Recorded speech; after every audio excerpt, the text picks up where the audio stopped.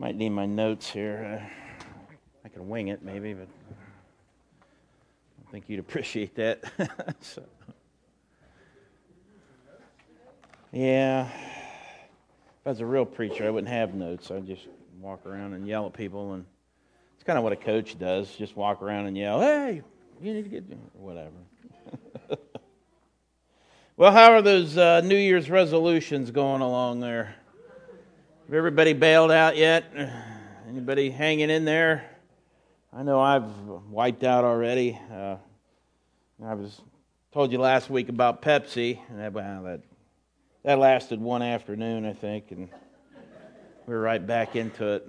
So, oh well, but New Year's resolutions they're kind of fun, and sometimes they're very serious. You stop and you think about them, and it's like, man, it's a great time to reflect on your life and think about some changes that you would like to make, and some of them, in my case, I feel like I'm fooling myself a little bit. Yeah, let's pretend we're going to get all these things straightened out this year, and maybe I will. One of the subjects that I teach at school is psychology. I like to teach psychology. I'm a psychology minor. I almost have, if I went back and took about 6, 7 more classes, I could be a community counselor, but I haven't done any of that stuff. And but one of the interesting journals that I read from time to time is one called the Journal of Clinical Psychology. And in this journal, I found an article where they talk about approximately 50% of the population makes resolutions each new year. Okay, so that's roughly half of us probably made some kind of a promise to ourselves. I'm going to try to do better here. I'm going to lose some weight. I'm going to exercise. I'm going to stop smoking this year. I'm going to manage my money better, whatever. But a lot of times these things, they just don't stick. And, it can get frustrating. You start off with really good intentions, and sometimes, it just doesn't work out. And it's always fun to see how long can you hang in there and how long can you go. And the reason these things fail sometimes, I think, we're not really ready to change our habits, particularly bad habits. That, I think that accounts for, some of the high failure rate. We're just not ready for it. Unfortunately, some of the bad habits are the ones that are all the fun. So you don't want to give those up too soon. But I think another reason people often set unrealistic goals and expectations. I'm going to lose 100 pounds this year, and I'm going to do. And it's like, oh, come on. How about we start with 5? That'd be kind of good, I don't know. Making resolutions work essentially means changing your behaviors. And changing behaviors can be difficult. We spend a lifetime learning how to do things. Our brain creates neural pathways that it relies upon, that it always goes back to.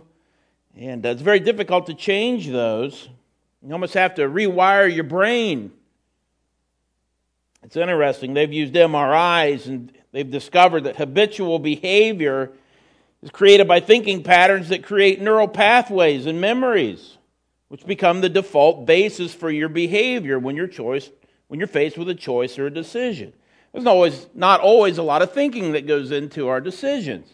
We just automatically go back to default. If I get angry, I'm in the kitchen. I got the refrigerator door open, and I'm making a sandwich before I realize, I'm not even really hungry. This sandwich is going to make.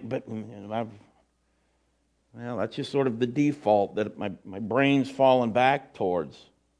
So trying to change that default thinking by not trying to do something, and in effect that just kind of strengthens it. Change requires creating new pathways, new ways of thinking to get these things to work. Wishing for change, hoping that change comes, that's not enough. It takes discipline to act. You have to act on it to make changes to your behaviors. We see this in all aspects of life. And I think in the Christian life, of course, there are spiritual disciplines that the Bible talks about that promote spiritual growth among believers in the gospel of Christ. And these are habits of devotion, habits of experiential Christianity that have been practiced by God's people going all the way back to the first church, to the original church. If you have your Bibles, open up to Romans chapter 8. Now, you're going to hear me a lot this year asking you to turn your Bibles, get your Bibles out. I would love to see everybody have a Bible. Go home and look at your Bibles. Pick your favorite one, bring it to church. Start bringing your Bibles. Now, if you want to be a cheater and use my Bible app, you could. All right, but there's just something about the Bible. I mean, I love my Bible. I mean, I know where things are in it. Just by using it, you just sort of figure out where things are at. I can't always do that with my cell phone or whatever. Those things are fine. I use them all the time to look things up, but in the Bible, I've got things highlighted.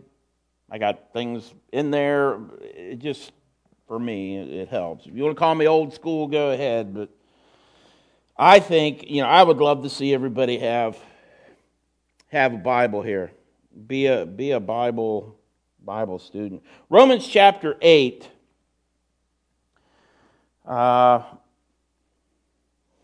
Starting at verse 26. We're talking about spiritual disciplines today. Okay, I want to challenge everybody to, we talk about resolutions. What kind of disciplines can we do as Christians to lead us into a growing relationship with Jesus Christ? That's our church's mission. If you're new with us or haven't been here for a while, we're all about trying to lead people into a growing relationship with Christ. We're not here to get your money. We're not here to make you believe in weird doctrines and stuff. No, we're here to help you develop your relationship with Jesus Christ. Because I believe when you get that relationship right, the rest of that stuff takes care of itself. Okay? So how do we get to know Christ? How do we deepen this relationship with Christ? Romans chapter 8, verse 26. Now, you're going to have to hang in there with me. They're going to use some big Christian words here. So if you're new to the game, or predestination, and what is that? Verse 26, in the same way the Spirit also helps our weakness, for we do not know how to pray as we should. You ever felt like that? I really feel like I ought to pray, but I don't know what to say. But the Spirit Himself, God's Holy Spirit, His power, it intercedes for us with groanings too deep for words. And He who searches the hearts knows what the mind of the Spirit is, because He intercedes for the saints according to the will of God. It's almost as if God says, I know. I got you.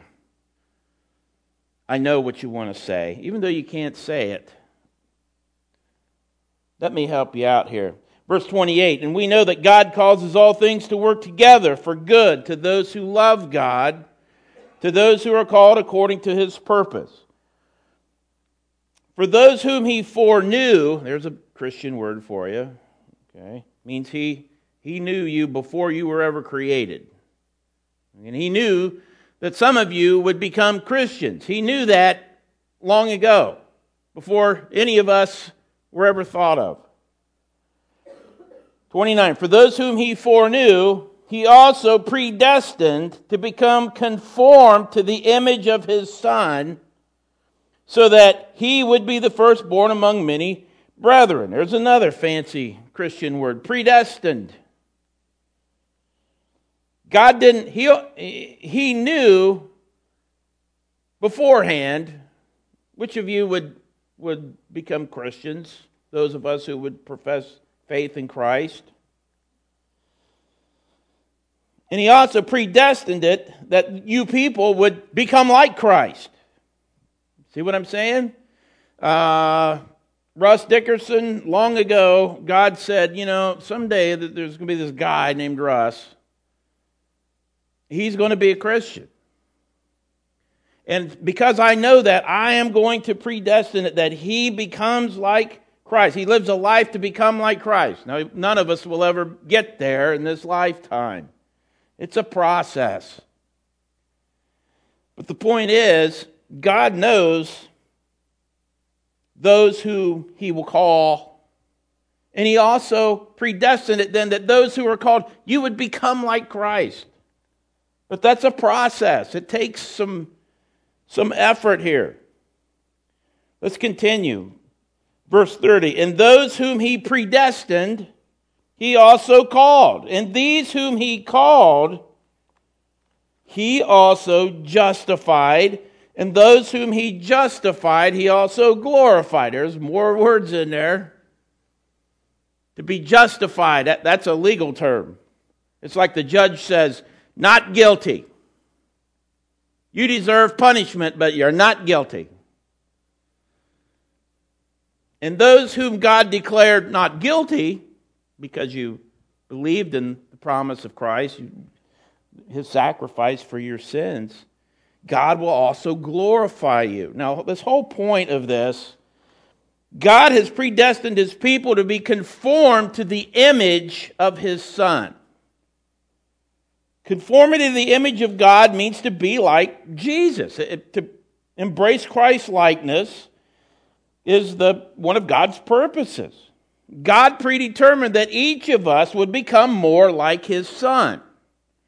He desires that. He wants us to be more like Christ.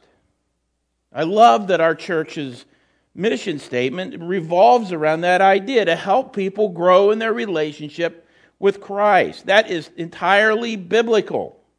That's right out of the Bible. That's what God wants for all of us. That's what he wants for you. To become more like his Son, Jesus Christ.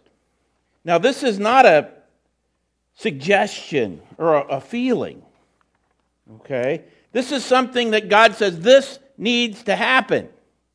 We need to become more like Christ. Not, it'd be nice if we sat around and, man, it'd be nice to be more like Jesus. He wants us to go beyond that. He wants more than that. We need to press on to maturity, becoming more like Christ. Turn to 2 Corinthians. 2 Corinthians, you just a few pages ahead in your Bible. 2 Corinthians chapter 3. Okay, one of the Pauline letters. Paul wrote a letter to the Corinthians here. 2 Corinthians chapter 3, verse 12. And Paul picks it up here. He says, 2 Corinthians chapter 3, verse 12. Therefore, having such a hope, we use great boldness in our speech. We're not like Moses, who used to put a veil over his face so that the sons of Israel would not look intently at the end of what was fading away. If you know your Old Testament, after the Exodus, you ever see the movie The Ten Commandments? The Moses, he let them out of, they made it through the parting of the sea and they got to the other side. Well, eventually Moses makes his way up the mountain and he'll spend some time up there. And when he came down, what happened to his face? He looked like Rock Hudson. He looked like Brad Pitt, His face just glowed. It was like, whoa, look at him. Look at his face. Oh my gosh. And he was just like glowing, like this guy has been in the presence of God. So Moses was like, here, I'm going to put a veil over my face. Like a mask. There, you can't see that no more. Don't worry about the magic of the glowing face. Listen to what God has to say. So Moses used to put a veil over his face so that the sons of Israel would not look intently, at him. Verse 14, 2 Corinthians 3, verse 14. But their minds, talking about the Israelites, their minds were hardened. For until this very day, at the reading of the Old Covenant, the same veil remains unlifted because it is removed in Christ. But to this day, whenever Moses is read, a veil lies over their hearts. But whenever a person turns to the Lord, the veil is taken away. It's almost as if that veil that Moses puts on his face, it's a boundary, it's a separation between the people and God. You people can't look upon God. We're not worthy. This veil is like a mask between you and God. But through Jesus Christ, the veil is ripped off. It's taken away so that we can be in one with Christ. That's illustrated very graphically at the crucifixion. When Christ was crucified, there used to be a veil, a big veil to separate, I think, the Holy of Holies from the... Basically, there was a very holy place in the temple. God was supposed to be in there. There was a big veil there. You weren't allowed to go past there. But the moment Christ was crucified, what happened to that giant veil? It ripped. It split in half. From top to bottom. Not from the bottom up like people would do, but from the top down, God said, no more separation.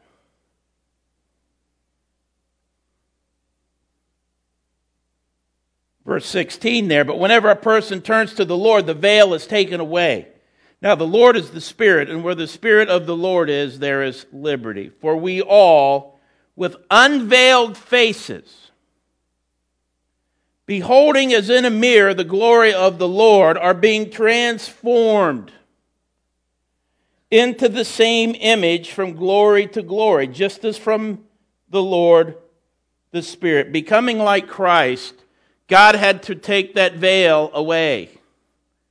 That veil is gone. There is nothing separating us from the love of Christ. There is nothing separating us from enjoying fellowship with Christ. There's nothing separating us from growing in our relationship with Christ. That transformation into Christ-likeness, that takes a lifetime. It's a continual, progressive transformation. It's a process that takes the course of your life to complete. It takes, at the end, the decay of our corrupt bodies to be, remade again at the resurrection in a glorified body, holy, pure, Christ-like. I want to challenge each of you to consider the idea of spiritual discipline, that growing in Christ is not a passive thing. Now, yes, God's the one that took the veil away. But that was to allow us to have a direct one-on-one with God without anything in the way. Becoming like Christ is not passive. It takes effort. It takes a reliance upon God. The Bible talks about both personal and interpersonal disciplines. Some you're supposed to do by yourself. Others we do as a group. Take prayer, for example. The Bible asks us to pray. You pray at home by yourself.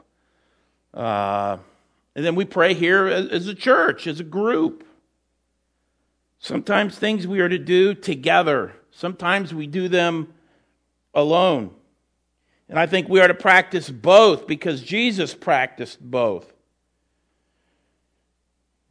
I don't want you to think of spirituality and the spiritual disciplines just as something we do by ourselves. I mean, as a church, we can come together to do some of these things. So what are some examples of spiritual disciplines? I could probably make a list a mile long, but I've kind of grouped it into 5 big areas. Number 1, the first discipline in learning to be more like Christ, I believe, studying the Bible. That's why I'm so big on the Bible. If you want to become like Christ, we need to learn more about this book. Because the Word of God, that's the message. Number 2, we need to work on our prayer life. What does it really mean to pray? I mean, when you say your prayers, if your prayer was answered, would it just benefit you? Or would it benefit somebody else? I mean, think about your prayers. Giving to the church is a discipline. It's a spiritual discipline. I'm not making it up. The Bible God asks us to give, not so that somebody around here can drive a nice car. I don't see any real fancy vehicles out there. I don't see any, people running off with money or anything. We want you to give here at the church so that we can give to other people. One of the big things I've learned over the last year is just how much we give away. We're not here to take. We're here to give. And to give requires us to have resources to do that. In doing that, we become more like Christ. It's a discipline. It's a service. It's a thing that we do to become more like Christ. To give so that we can bless others. Continue to worship. That is one that North Hills, I believe, has done a fantastic job over the decades that I've been around. The music has always been kind of special, and the worship service is really cool. And other churches talk about our church, and not that we've got it right or perfect. We've just been blessed with some people who know how to play instruments and who have a heart for God. And then finally, service. Getting involved, serving other people. These are all spiritual disciplines. These are the things I want to look at over the course of the next month. Another characteristic about disciplines that I want you to think about here before we wrap up is spiritual disciplines are not attitudes. They're practices. They're actions. A discipline is something that you do. Okay?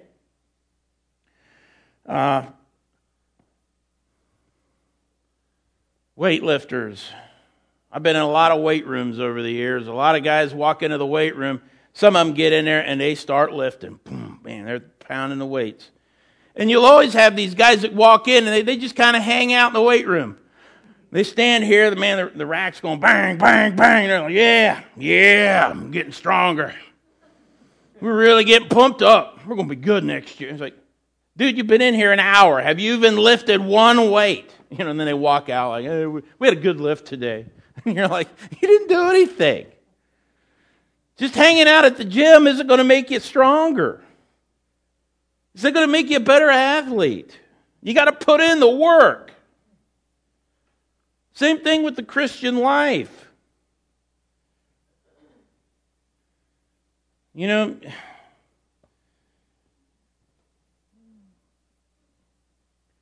goal of practicing any discipline is not so much about just doing it, but doing it to be like Christ. Being like Jesus, being with Jesus, doing things with Jesus. The biblical way to grow is being more like Jesus is through rightly motivated doing the biblical spiritual disciplines. These are the things that make you stronger, that make you more like Christ. Big things, little things, it doesn't matter. I'm sitting here today and Chris was helping with communion. Chris, he helps all the time with that stuff. Chris doesn't make a big deal out of it. Nobody congratulates Chris later. But Chris, God sees that. God says a sparrow doesn't fall on the ground without his notice. Any act of service, God sees that. He sees that as there's somebody doing something in the name of Jesus. And because you're doing that, you're going to become more like him. 1 Timothy 4:7 says, discipline yourself for the purpose of godliness. The goal is godliness, but we have to discipline ourselves to do that. Okay? So these things that we want to do, I think they're all biblical. They're things that the Bible talks about. that will draw us closer to Christ. One thing we have to be aware of, again, it's not simply an attitude. For example, I play guitar. I played in church before years ago. I love to play guitar. It relaxes me. It makes me feel closer to Christ. I'll play hymns, I'll play worship songs, and I'll sing. But it's a hobby. Playing the guitar helps me feel closer to Jesus, but it doesn't help me to grow more Christ-like. You see what I'm getting at? So much of the American church is about the feeling. Well, I feel like a Christian today. All right, I'm feeling good. When I was a kid, back in the hills, and some of my Pentecostal uncles, man, a lot of it was about feeling. How are we feeling today? I say, how are we feeling? Everybody's jumping around, and man, they felt great. I don't know if anybody got any closer to Christ or became more Christ-like, but they were having a good time. I know that. Spiritual disciplines are not feelings. They're things that we do. So, some things to think about, some things on the table here. I had put out a Facebook survey and have been fiddling around with creating a basic Bible class. Well, I've talked to some of you about that, and we're going to start that next Sunday night. I also see there's a Tuesday morning Bible study, I think. I'm not sure who's in charge of that. Jen, God bless you. Okay. There's one on Wednesday night. There are opportunities to learn the Word of God, to do it together. Now, sure, you'll feel good being there, and you'll feel the fellowship, but you'll actually get into the Bible, get into the Word, and see what it actually says. That's the discipline. And that's how we become more like Christ. For some of our older youth, we've got some things cooking up. One of the things that I've noticed about our older kids, our high school, even some of our middle school kids, you guys do a lot. We ask you to do a lot. You run the car show. You have spaghetti dinners. You did Little Princess Night for the little girls. But we always have you doing all of these things. It's time that we as a church, I think, invest in you. In other words, pour something into you. I want to help you in your desire to be more like Christ. You guys work so hard, but have so little, I think, sometimes poured into you. God bless Julie for Sunday school. I think that might be their only real teaching that the older youth get. How are we going to prepare the next generation of people here at North Hills if we don't invest in those people?